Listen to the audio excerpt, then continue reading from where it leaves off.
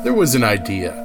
The two podcasters could join together and cover every single superhero television show and movie that exists. Scott and Chris combined their talents to form Binge Storm and to make this idea a reality.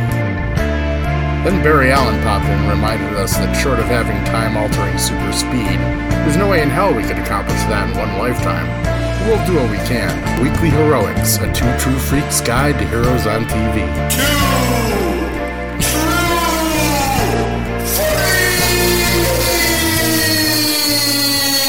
Hi, welcome to Weekly Heroics, a two true freaks guide to heroes on TV. Legion Cast, the final episode ever recap. Finally getting around to it. But Pat is here, Pat Delmore. Yeah. And it's just been getting hard this summer to schedule people and get stuff done. So do apologize. But, you know, we're not late on the next one because there is no next one. So we got that going for us, I guess. But I'm sad. Me too. But this is the Chapter 27 recap. And Pat pointed out online off show that this is probably, if you don't count like the some of the Netflix shows we've done, but we never even really covered every season of those either. But this is pretty much the first complete index show of any, you know, property we've covered on Weekly Heroics. So yay, little milestone for us. You know, we'll eventually get there with Preacher too soon. And you know, some other stuff that we're starting to cover, like The Boys, but this will be the first one that we've covered from cover to cover, as we would say in the comic business.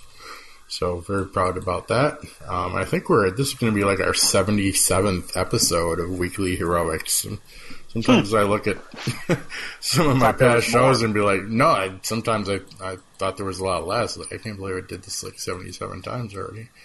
You know, on top of like 50-ish something, probably in the 70s over on Fear the Walking Dead cast, and you know, we got a couple of years worth out of No Councils and like 12 shows out of Mindless Dribble. I don't know what happened there, but I was happy to be a part of it. Yeah, definitely. It's been pretty much you and me on this one because Heroes missing in action. Yeah, but let's get into it and say goodbye in proper fashion, see what we thought. So we'll do our usual split recap here. So I'll begin, and we get some titles over scenery to begin the episode. And as we would expect, it says, "This is the end, the beginning, the end. What it all means is not for us, it is for history to decide. All we can do is play the parts as written. All we can know is ourselves." So kind of, I guess, a little goodbye to the show, goodbye to the audience, and, you know, thanks for all the memories, Noah Hawley. And we start out as the whole series kind of started out. A baby stands up in his crib, reaching out for mobile. We get a montage of images of David's various stages of life on the show. Literally, you know, from infancy to where we have him now. And David meets with Charles and pulls a fish out of his ear, and thinking maybe a Babelfish reference. Exactly what I thought. Yeah. Yeah. And he stares at it in surprise, and they're presumably preparing for the battle with Farouk. You know, so they're crafting their psychic weapons. He tosses it away and pulls out a ball of glowing light that becomes a nice mace, a nice psychic mace. Charles goes a little more, you know, simpler and modern, pulls a small light out of his ear, and it becomes a bullet, which he loads into a gun. Switch lies on the couch and calls to her father. She's looking really rough. And David's like, "I'll fix it all soon, don't worry." But as we'll learn soon, Switch doesn't really have to worry. He and Charles leave, then to find Farouk. So much visual reference to the comics. David is a psychic mace. Yeah. Charles Xavier is a magic bullet. Yeah. Which I think is how he ended up ultimately defeating Farouk in the, you know, they tried all the weaponry, and kind of like the battle we saw. The battle we saw at the end of last season in Legion was, you know, one of the better representations of how the original Psy War went in the comics. You know, they're all coming up with different things to fight each other with. and finally Xavier just went, totally naked and like focused his, mind like a bullet to take Farouk out in the end in the comic. No, there's a lot of interpretations of that fight. If we ever have a chance to do like a Back to the Bins together, we should do the original Shadow King and the original Legion story. Right. The two men arrive at a door, and David says that he likes the two of them together. They go into the room and find the past and present Farouk together. Charles says that he broke their boy, and Farouk says that David always blames himself. David teleports over and attacks past Farouk, and Charles shoots future Farouk. Sid runs downstairs with Gabrielle and the baby, calling to Carrie. Carrie and Carrie are frozen, and the time demons appear around them. Time unfreezes around the Loudermilks, and Sid warns that there are too many of them. They can try to leave and find themselves in the basement. Carrie tries to get through to Carrie, who says that his brain is filled with spaghetti. Time destabilizes among them. And Carrie finally tells Carrie that someone with twice the temporal identity would be twice as difficult to consume. He says that he has an idea that will confuse them. And as Sid finds a shotgun, Carrie tells Carrie that they should merge together one more time. And Carrie takes his hand after a moment, and they merge. And Carrie gets up out of the wheelchair, draws her sword, runs forward, and attacks the time demons. She's able to stab them, and they disappear occasionally. And others advance on Gabrielle and her baby, and Sid shoots at them, and apparently a shotgun can take them out too. They're real hardy creatures for guarding the tributaries of time, really. Just standard weapons can kill them. You'd think they'd have a little more juice than that. Yeah. But numbers is their advantage, and making people get old, because Carrie eventually starts getting old, after she merges and fights them. And, they can't stop her completely, but they are aging her.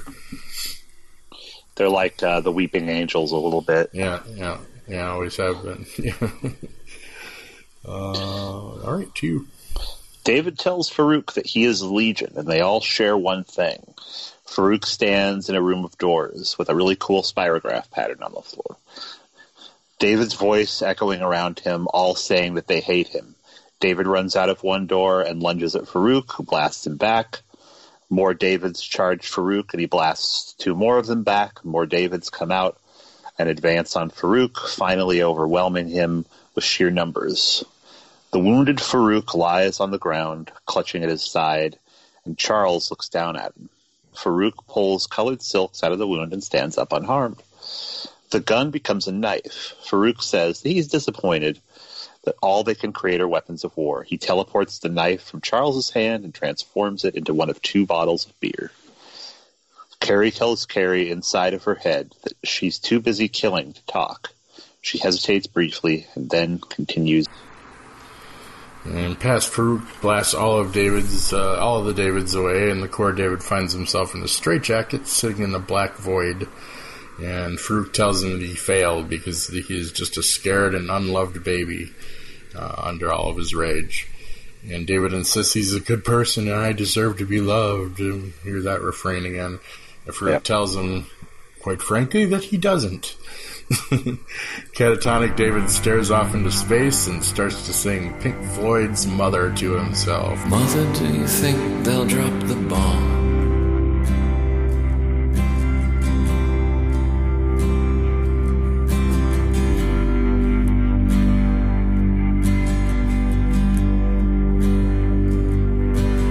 Mother, do you think they'll like this song?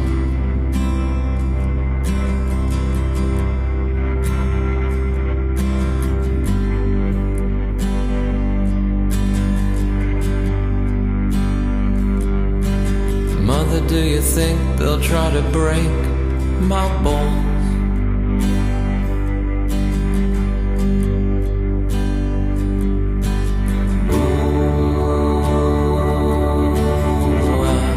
Mother, should I build the wall?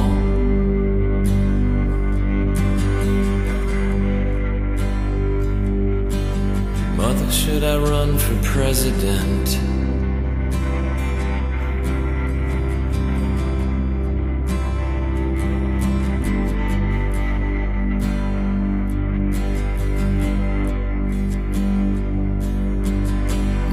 should I trust the government?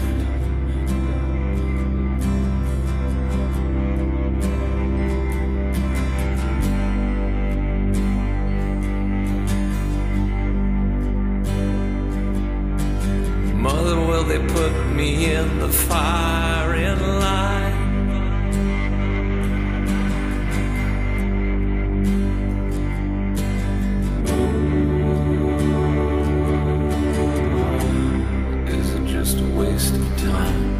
Gabrielle eventually joins them. Multiple other Davids are dancing and thrashing out around behind him. Hush now, baby, baby, don't you cry.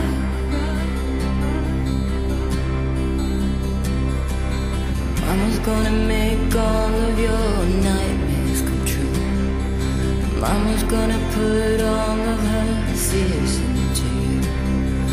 Mama's gonna keep you right here under her wing. She won't let you fly, but she might let you sing. Mama's gonna keep baby cozy and warm.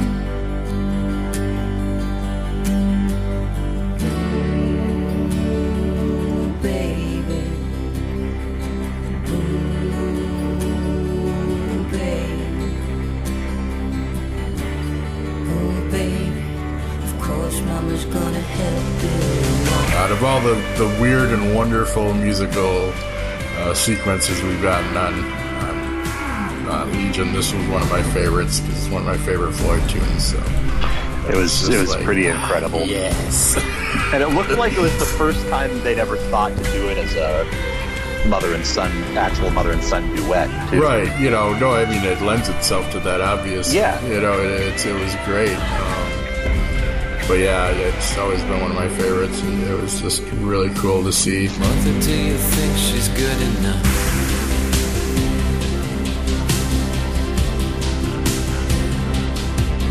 For me?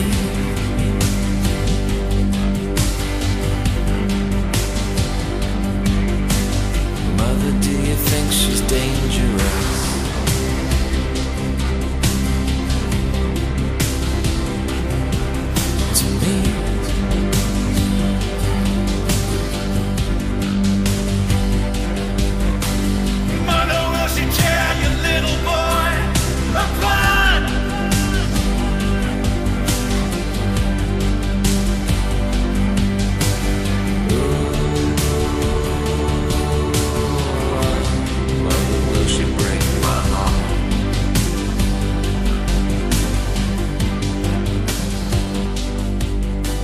Hush now, baby, baby, don't you cry. Mama's gonna check out all your girlfriends for you. Mama won't let anyone dirty get through. Mama's gonna wait up until you get in. Mama will always find out where you've been. Mama's gonna keep baby healthy and clean.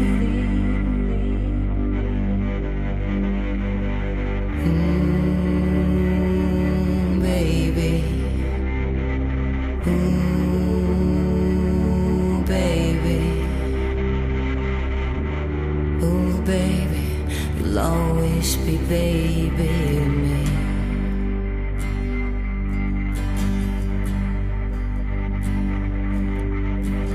Mother, did it need to be so high? Still calling you out, Noah, for not having any actual, like, Syd Barrett Pink Floyd, but whatever, I'm still happy. But you're the one that picked the character's name, that's all I'm saying. Could have called her Regina Waters or something. And we would have still got the same point.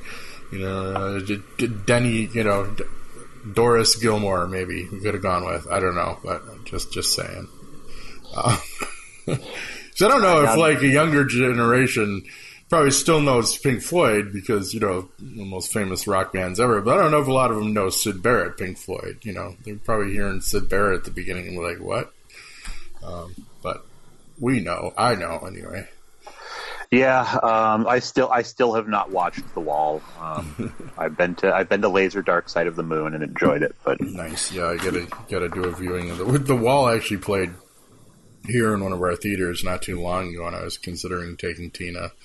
I was telling Chris, so we were both giving him a ride back from work one night, and I'm like, "Hey, you want to go, man?" He's like, "Yeah, not really." I'm like, "Babe, you want to go?" And she's like, "Yeah, I'd like to see it." And of course, Honeywell, just like imp that he is, kind of just blurts out, "It's like, oh yeah, there's a cheery tune. That's a good date movie. Or a cheery movie. There's a good date movie."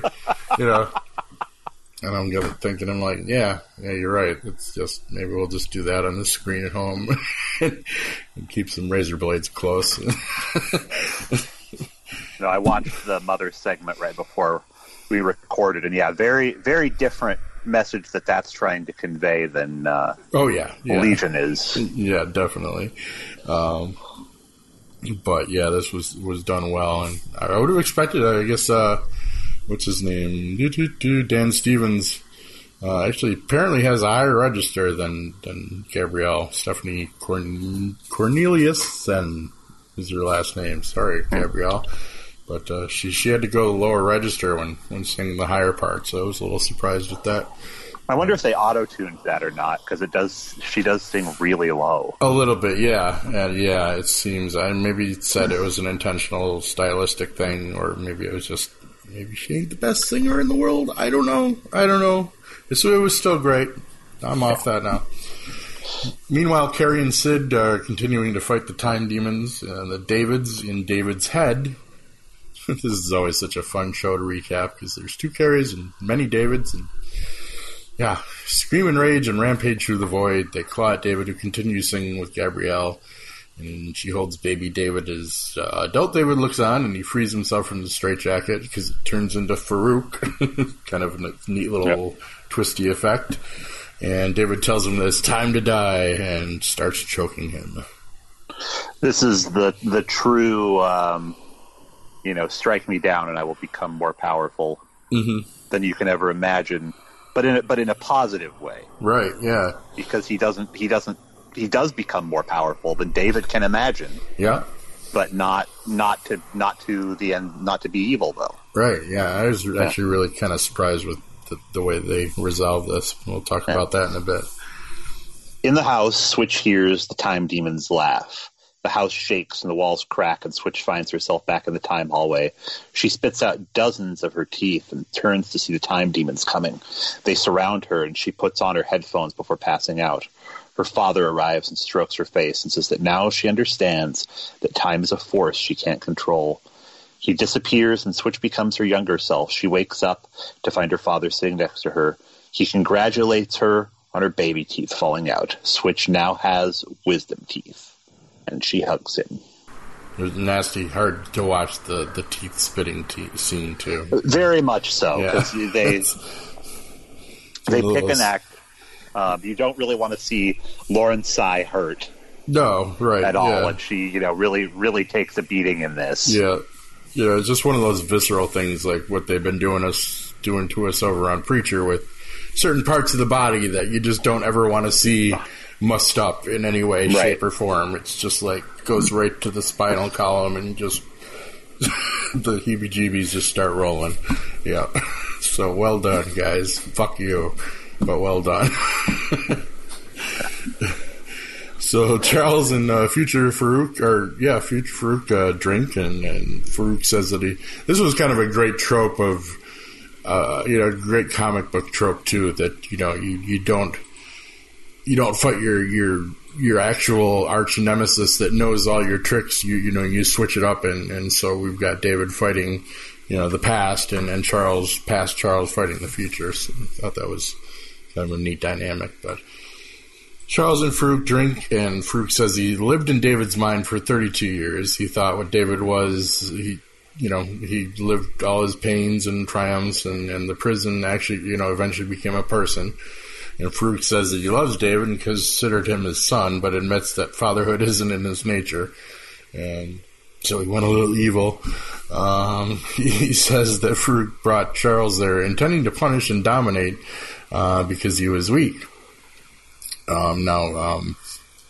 or that's why Charles went, basically, is to, he kind of thought, he's implying that Charles, had good intentions maybe, but he really just kind of wanted, it was a selfish gesture to find somebody, like him. Mm-hmm. And now Farouk is tired of the war, basically, and he's come there to help David on his quest, and Charles has a proposition for him. Well, this is a world without Magneto. Yeah.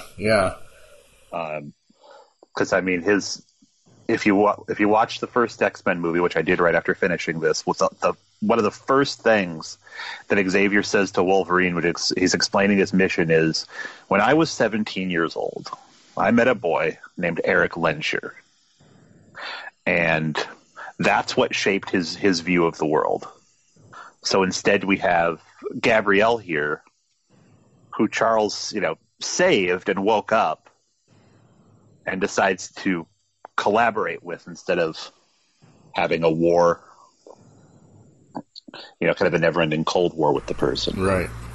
Oh, also, it was 33 years on the show that he was in David's head. Right, which is a very biblical number, obviously. Yeah. Carrie tells Carrie that it doesn't feel so good, and she assures him that it's only arthritis as she ages. Switch's father tells her that the time demons guard the tributaries of time, but they're well trained. He blows a whistle and orders them to go. He says that the time hallway is their native home, and they have both shed their screens. She asks him what they are, and he tells her there are many names for four-dimensional beings, but that he would like to call her daughter. He invites her to come with him to see untethered existence. Switch says there's one last thing she has to do before going. I want to see untethered existence, and they didn't show us. Well, he also tells her, that now that you have your wisdom teeth, you get to know that, time was never a river. Right. This idea you had of it's an ocean. Yeah. Okay, so David is back choking Farouk still, and Charles and future David pop up, and Charles makes Farouk disappear. And he says that David never had a chance because of him. He insists that war isn't the answer, and he's made a deal with future Farouk. David insists that he can't leave it up to someone else. His father says that he wasn't there for him and figures he left to protect David. He admits that he'll never, or gave him up to protect him. He admits that he'll never know the pain of being abandoned, but is there now and wants to make it right. So Charles asks David to let him be his father, and crying, David falls into his arms, and Charles hugs him.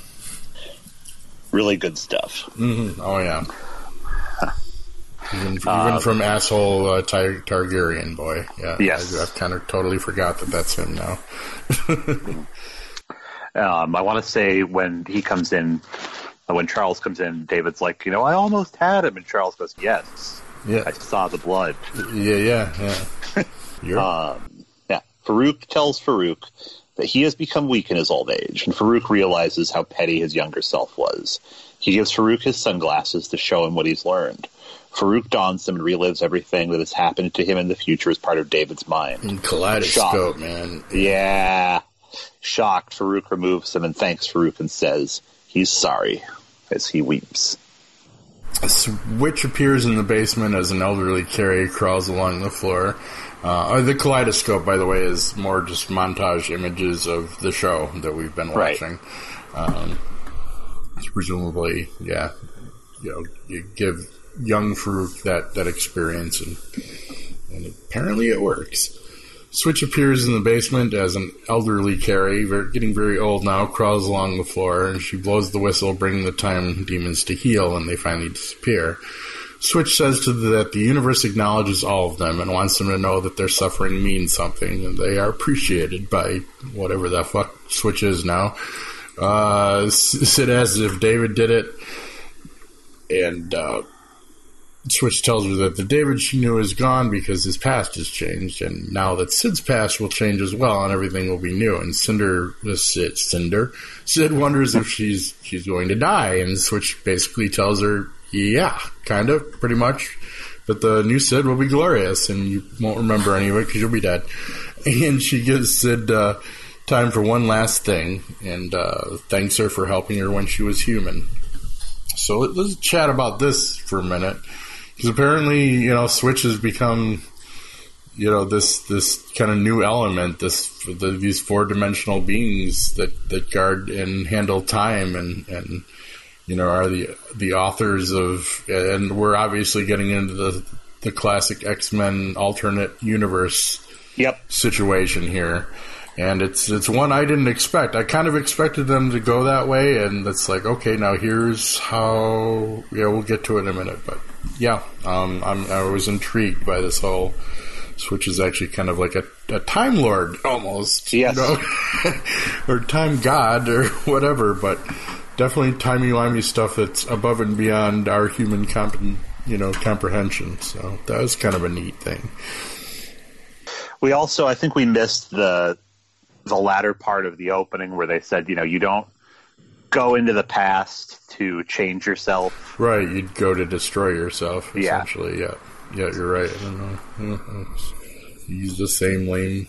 Yeah, which was we appreciate. I want to say it was David narrating that instead of Switch's father too. Yeah, he did lessons in time travel. Yeah, there's a flash of light and Switch disappears. Carrie wonders what happened, and Sid tells her she thinks they saved the world. Oh, the other big thing we missed is that Switch gave that whole speech about the universe acknowledges, and blesses all of you. Right, I said that kind of. Oh, you did? Yeah. Okay. But she addresses Gabriel as Gabriel Xavier. Oh, right, yeah, that's right. Yeah, they never call Charles Xavier in this whole thing. It's never said. Yeah, but.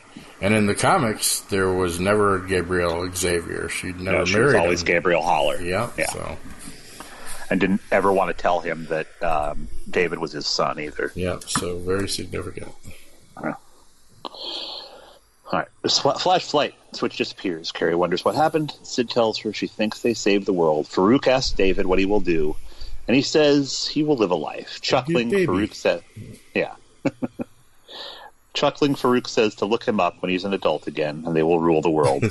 David says they won't, and Farouk takes his hand.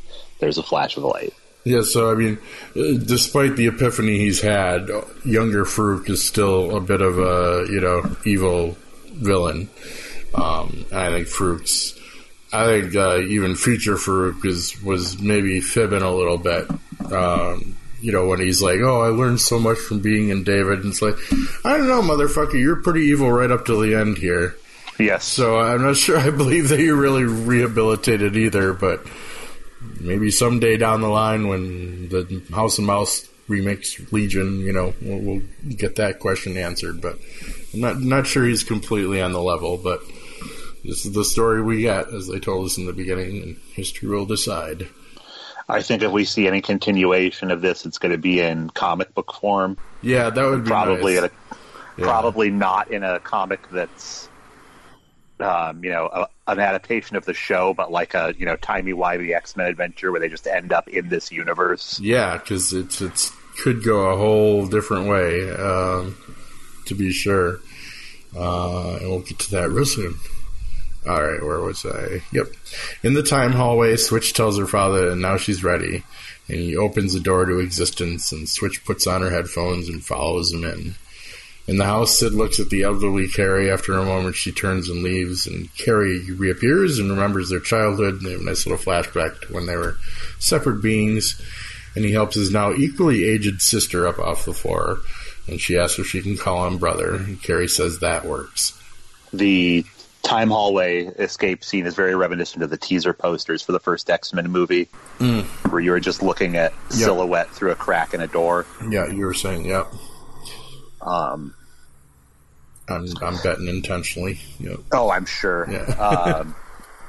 And I like the idea that we assume all these people will be born again and have the same stuff going on, but in this next world, Charles Xavier will be there to explain to Carrie's parents, right, what it means when the second Carrie appears. Right. The origin story was that there was believed to have been an infidelity initially because one of the parents was Native American, and until the second Carrie showed up, it was a white kid. Yeah, and the marriage had already dissolved. Right. Yeah, I don't know if we must have missed the line where where Charles says that he's decided Oh, that hasn't happened yet. Okay. Yeah. Charles returns home and finds Gabrielle sitting in the sunroom.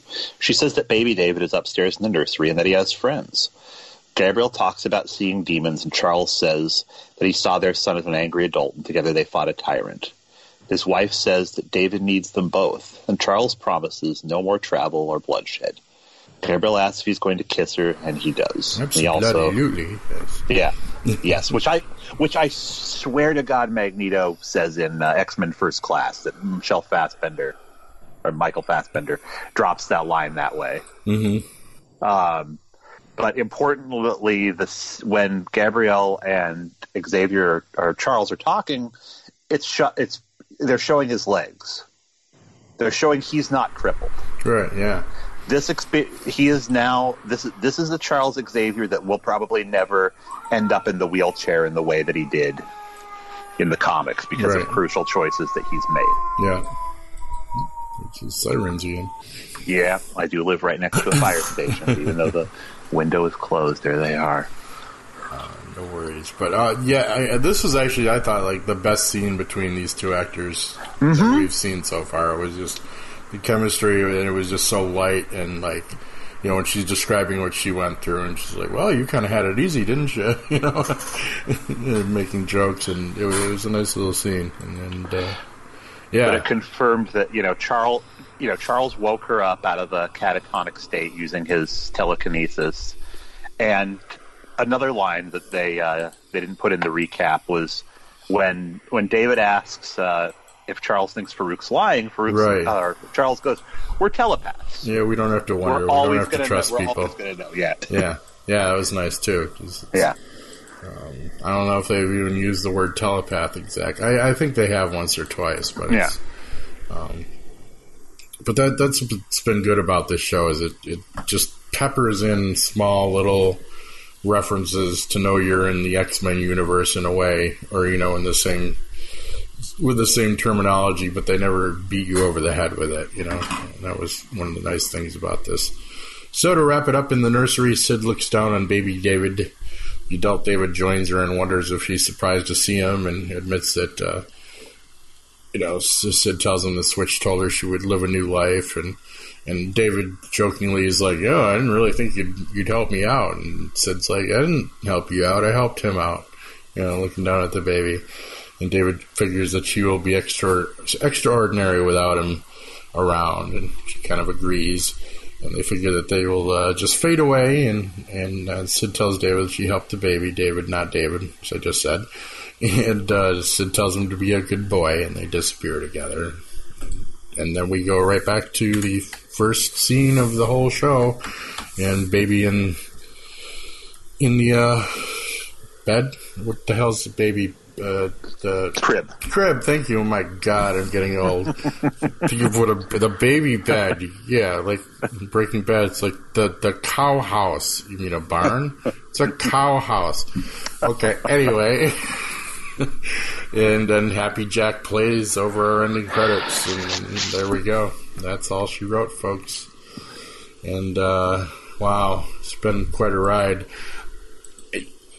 I don't know if there was a resolution to this story that I would have been 100% satisfied with. So when I say I wasn't completely satisfied, that's almost like a bullshit statement. But I don't know. I felt we talked about this offline or online, but not on show. Where we thought some of the other supporting characters kind of got the short shrift on the end here. And I guess that, we didn't expect, what's so great about Peace, Love, and Understanding to be like the curtain call for some of these characters, but it was. Exactly. Like Tammany and Aubrey Plaza, Lenny, and I did pretty much everyone else. Clark floating in space, poor dead bastard. And so, that was a little disappointing to not at least maybe get, maybe tack 10 more minutes onto the show, or even a couple of minutes, and just like maybe show, I maybe would have gone, one little glimpse into what the new universe looks like, show a scene of younger David growing, 10-year-old David growing up with an older Charles and Gabrielle. We would show Clark in his not necessarily his husband, but he meets another man, has another kid, and Sid living a fulfilling life, and Melanie and Oliver doing their thing together or not. And I don't know, it would have just been kind of nice to see a little hint of the new universe that's been created, because that's basically what happened. We've created a completely new X universe with the end of this. Coming to, Marvel movies in a couple of years. It's just... I mean, that's what it's going to be is what Disney decides they want to do with the property. They could go that way. I mean, this would be an interesting jumping on point for them, because it would be the kind of thing that... And you could still make David Xavier go crazy and have the dissociative disorder fuck with him, but under the parentage of Charles and Gabrielle instead, and then still have... what I hope we don't necessarily see with the House of the Mouse X-Men is a lot of fucking Magneto. I mean, I really just kind of got sick of... the ground. Yeah, and it's just not... He's obviously got to be one of their main arch nemesis, but for fuck's sake, don't drag him through every goddamn movie with him. And I'm going to be the hero this time, but then I'm going to turn evil, or I'm going to be all evil this time, and then, no, that's not necessary. And as you said, we now have a Magneto-free universe. Well, not Magneto-free by any means, but... And the whole sequence of things where Charles meets up with him, and they go fight Lucifer, and he loses his legs that way, that shit could all still happen. But now we have the added interesting thing that, he's going to be married to Gabrielle and raising Legion, and he's decided he wants to be an educator. So some form of the X-Men will probably eventually happen in this universe, but... What's important is that it didn't happen when he was a teenager, and it didn't inspire him to create meeting Magneto when he was a teenager didn't happen. It didn't inspire him to create the X-Men. Yeah. Just like, when they rewrote the timeline for X-Men First Class, his life was inspired by meeting Mystique. Yeah. And he doesn't meet Magneto until they're both adults. Right, yeah. Well, even in the original X-Men run, though, the Farouk story was really more of his... Unless it was like a retcon, but I thought that came after the story that they did where he lost his legs.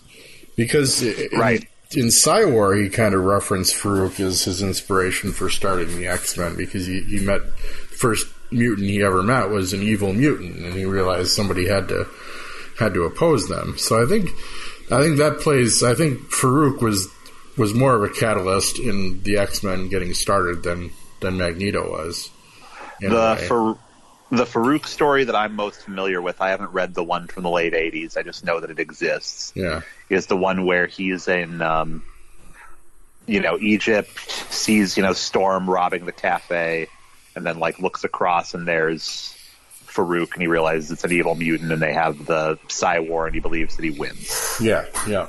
Now, they used him, they used Shadow King on the animated series. Yeah. But he was completely to do with Storm and her son.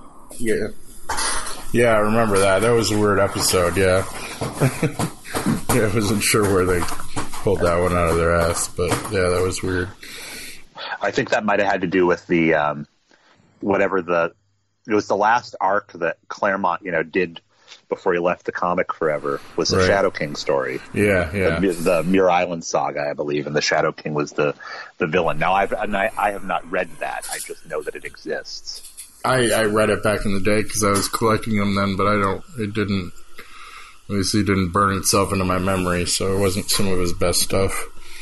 In fact, I seem to remember getting very tired with Shadow King shit back then. But, in October, I'm going to go through all of the X movies I have not reviewed for Letterboxd, and also watch all of The Gifted, because I haven't seen any of The Gifted. Oh, you're brave, man. It's actually a pretty good show. I don't know. That's what I've heard.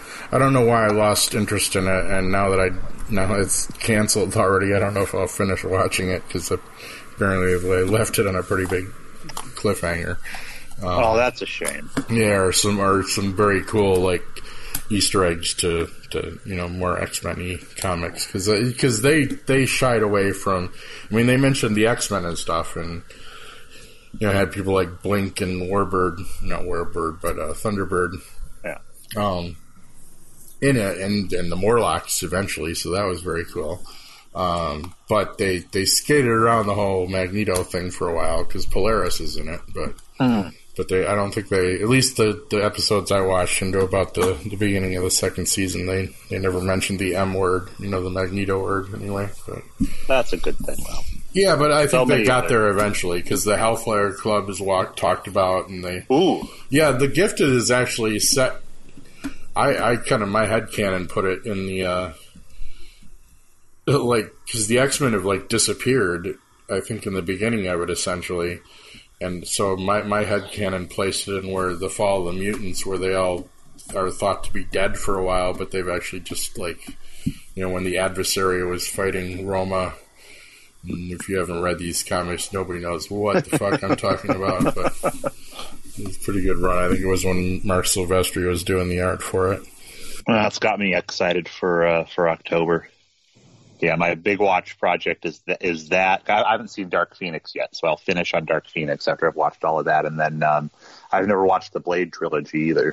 Mm-hmm. Yeah, so that'll get put in there. And but back to this, were you totally satisfied with the ending? Or? I was not totally satisfied with the ending the first time I watched it, and I think it was kind of first-time blues where you expect the world to be delivered to you on a plate. Yeah, yeah. I think that's why there are so many fans that are angry when their franchise ends. And I wasn't angry. I was just I just wish there was more. Kind of like the song. Did you have to build it so high? Yeah. you gave us so much, and then I really have to go back and watch the second season again because I feel like the season 2 had the expectation that there might be more than 3 seasons, right? And threw out a lot of stuff that might be red herrings completely. Yeah, yeah. And that's necessary. I'm sure he didn't know when he was first writing, showrunners like this, when their show gets canceled, a lot of them be like, well, that's how I planned it anyway. Like George Lucas is, Darth Vader was supposed to be his father all along. Bullshit. Yeah. But whatever, whatever helps you sleep at night, dude. But you're not fooling us. And, there's no reason not to write the story to continue, mm-hmm. to a certain point, and at least throw some breadcrumbs out there that you can pick up and follow if you do get picked up. But Noah Hawley will be back this fall with another season of Fargo. Yeah, that's still running. Huh? Cool. I still have not gotten to an episode of that yet. Oh, you should, because it's a lot of actor crossover. Both Gene Smart and the actress that plays Sid have very large roles in the second season, and season 4 is going to be. This is going to be fascinating to see. It's the 50s. It's a black crime family versus an Italian crime family. Oh, no shit. Okay. And Chris Rock is the head of the black crime family. Oh, my God. Okay. Now, I've never seen Chris Rock do something where he's, confined to a script. Right. Where he's got to play a guy from the 50s. I'm sure he'll knock it out of the park. Yeah. But I'm just excited to see what it looks like. Yeah, definitely. Damn. I may just start right there. That sounds intriguing. They're all the seasons of Fargo are self-contained. Yeah, that's great. That's cool. They have tiny little things that link them to one another, but they're not tightly linked. Yeah. I was very surprised by the ending. I guess I'm an old comic book trope guy that there's supposed to be a big boss battle at the end, and there wasn't. It was just diplomacy. It was just empathy. The power of empathy. Well, there was kind of a boss battle, the fight between. Yeah, you almost expect a more final resolution for someone visibly he beat down Farouk and Charles shot his Farouk, but in the end it all came down to we're all just everyday people, man. Let's all get along, and I'm not sure that's satisfying enough, in that I don't know if the conflicts. I think it almost betrays itself a little bit that when, Sid was talking about, David's like, I'm going to go back and change everything. None of this will ever happen. But somewhere in the the halls of time, this did happen, in an alternate, and David was an asshole for whatever reason. And we watched it. Yeah. And so is it all just okay that he gets to fade away at the end, and or is it just going to be cyclical because we do go back to Happy Jack Baby, or at the beginning again, and who knows? So it could just all repeat itself. Things could just work out the same way for different reasons. I'd be interested to hear, what Tina or Beth or Hope thinks. But I don't think Beth and Hope watch the show. So, Tina she's been watching it right along with me, and she was just kind of like, "Wow," like I am at the end of every episode. So, and I go nerd on her. She has to listen to me nerd out about, well, it happened this way in the comics, and they did this in the comics. I don't know how the woman is still with me, but. Hope is more in touch with that, kind of pulse of the millennial, how to feel about the entertainment that's being offered. Well, I love watching the comic properties with Tina because she is unblemished and unbiased by the books, unlike us. So that's always fun to watch. So she's just along for the ride, and as I said, she's made some astute observations along the way too, and. It's smart to be able to do that. It's, I'm just coming out of a play where we have to talk a lot about pop culture with people of many different generations and just how they absorb it. Is all of that Joss Whedon stuff we loved once upon a time now so problematic that we can't watch it again? Right. And, I don't know. I would love to hear, maybe in... Yeah, maybe after I get the Blu-rays of this, and a year from now or something, I'll do a rewatch and revisit in a year because it was such a dense show, and like Jean Smart and the other actresses sit and talk about it, right? How they feel. That would be awesome. Start making some inquiries now. Maybe we get somebody on the show. No, I mean us do a show. And maybe even try. That would be awesome. Yeah, try to find somebody that watched the show and had no experience, like Tina, and get her her opinions kind of on the whole thing. I'll check it out now if it has commentaries for the episodes, because if it does, I think it would actually be worth the time to listen to the commentary tracks. I bet a lot of it is just like, there's so much done in post production in that show that it's just, I'm sure the actors are like, they told me to stand on this mark and sing a Who song, and that's all I know what happened, and then I look at the screen later and I'm flying through the desert and attacking Farouk, and I did not know that was going on at the time. But, so that would be interesting. But, man, I finally broke on Honeywell, and I don't know if I should have or not. Because he's been watching, he's about midway through season 2, and we were talking about it the other day, and he's like, he's kind of getting to the stuff that we've, theorized because we know the comics a little better, and he's like, and I just couldn't hold back. I'm like, I'm just going to give you this from the comics. In the comics, he has dissociative identity disorder, and each one of his identities has a different power set, and when they take over, then he has different powers. Like one of them, Julie's in charge today. He's a pyromaniac, or pyrokinesis. And, Fred's in charge this day. He can time travel or teleport. And so he's just like, oh, okay. I'm like, yep, just go forth with that info, young man. And maybe you'll start seeing the show a little differently. Maybe he'll be the one, because he has no comic experience. Maybe he'll be the one we'll drag on a year from now to discuss it too, and be like, what'd you think? Like Louise Simonson would be an interesting person to hear from about the show, because she was writing so much of it at that time. And I know Sienkiewicz has been following it pretty closely too, and he's as far as Chris said he had read something that Sienkiewicz didn't like it. I'm like, I don't know, every press I've seen from him on it. That's not the impression I've gotten at all. No. He made one comment about it being over, but I think it was more just like, it sucks that it's over, I think he designed like the box artwork for the DVDs and all that. Yeah, I'm sure. I still feel bad for him that he might not ever see that I'm sure he'll get a copy of the New Mutants movie, but he's seen it. Yeah. No, he has already. They screened it for him. He's seen the movie. I want to say Claremont's seen the movie as well. In whatever form it might be in. But they had to drive a dump truck of money up to Claremont's house to get him to talk good about the Dark Phoenix. Yeah, I bet. And at conventions, he's not so praised. Doesn't heap as much praise on it. Yeah, did he really? Yes, I didn't see his opinion on it at all. But oh no, he came out just like, oh, it's great. It just lives up to everything. Oh, good Lord. Yeah. He must have wrote a nice check. Me and Brian Hughes were talking about it with the one Preacher cast, I think. And he was like, and I agreed with him. It wasn't a horrible movie if it wasn't an X-Men movie. That's not the worst thing I could hear. I mean, I'll get to it this October. I mean, it's not like it's badly made and the effects are falling apart or anything. And the acting is horrible. It's all top-notch actors and they're doing their thing. So Apocalypse sucked. Apocalypse literally put me to sleep. I don't even know if I finished it. I don't know why they let Bryan Singer back after all of that.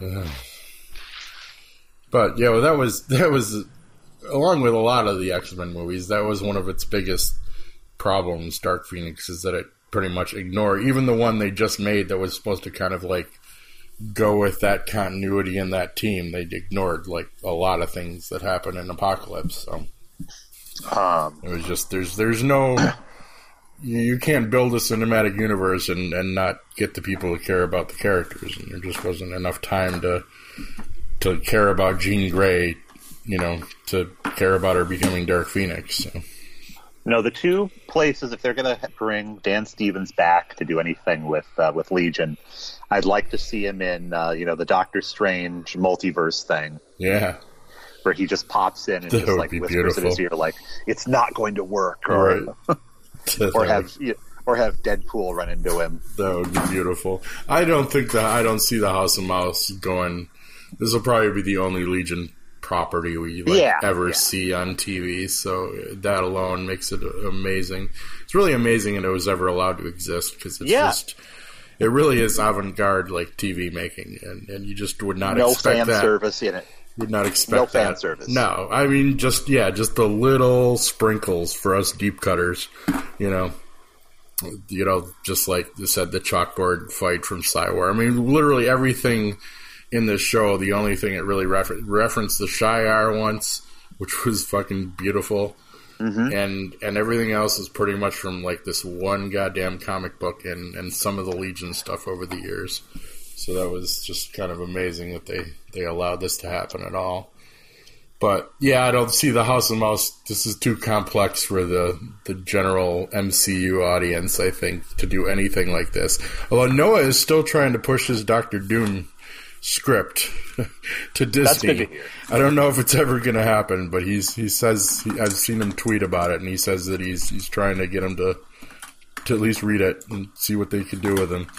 So he apparently really wants to tackle Doctor Doom, and I really, really want him to tackle Doctor Doom. Yeah, me too. Even I hope he'll just if they never sign him for it, I hope he'll release the screenplay, or they'll let him at least. Yeah, or work it into a novel, because he is a novelist also. Right, yeah, I don't know. So once they paid a lot of fucking money for those rights, so I don't know if they're going to let anybody do anything with, peripherally with Doctor Doom or the Fantastic Four or anything like that anymore. They may come confiscate some of your old DVDs. We don't know. But I actually saw the Fantastic Four Silver Surfer movie the other day, garage selling, and I almost grabbed it because it was like 50 cents. And I'm just like, why? Just wait. Just hope that you live long enough for the next one.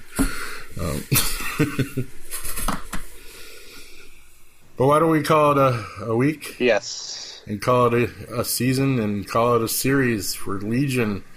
And thanks for having me on to talk this with you. This was an excellent ride. Yeah, this is great having you for every show this season, man, and previous ones. And obviously, I always have a seat at the Weekly Heroics table.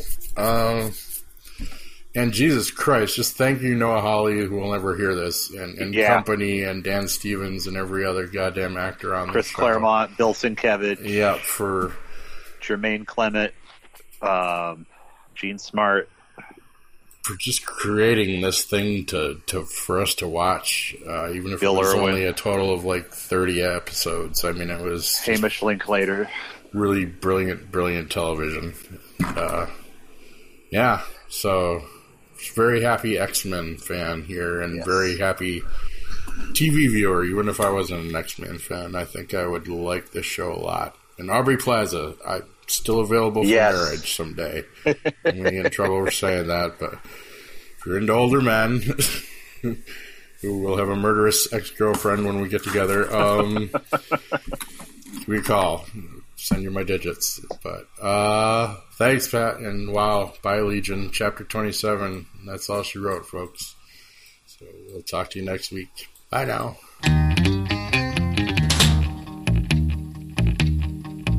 Happy Jack wasn't old, but he was a man. He lived in the sand at the island.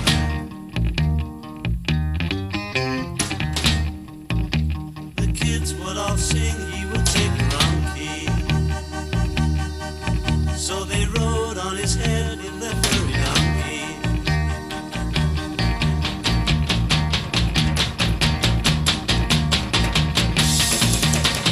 Kids come to Jack, they try. They drop things on his back.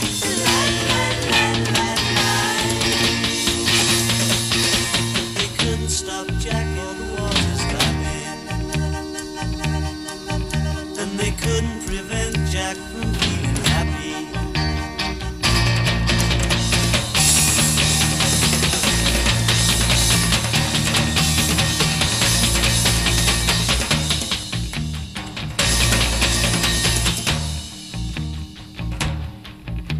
They couldn't stop Jack, all the waters lapping. And they couldn't prevent Jack from feeling happy.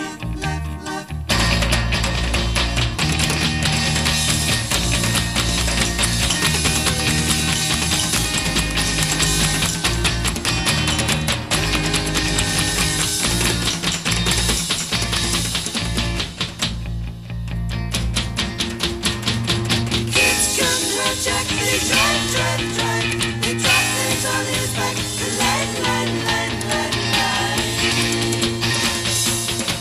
They couldn't stop Jack, all the waters lapping. And they couldn't prevent Jack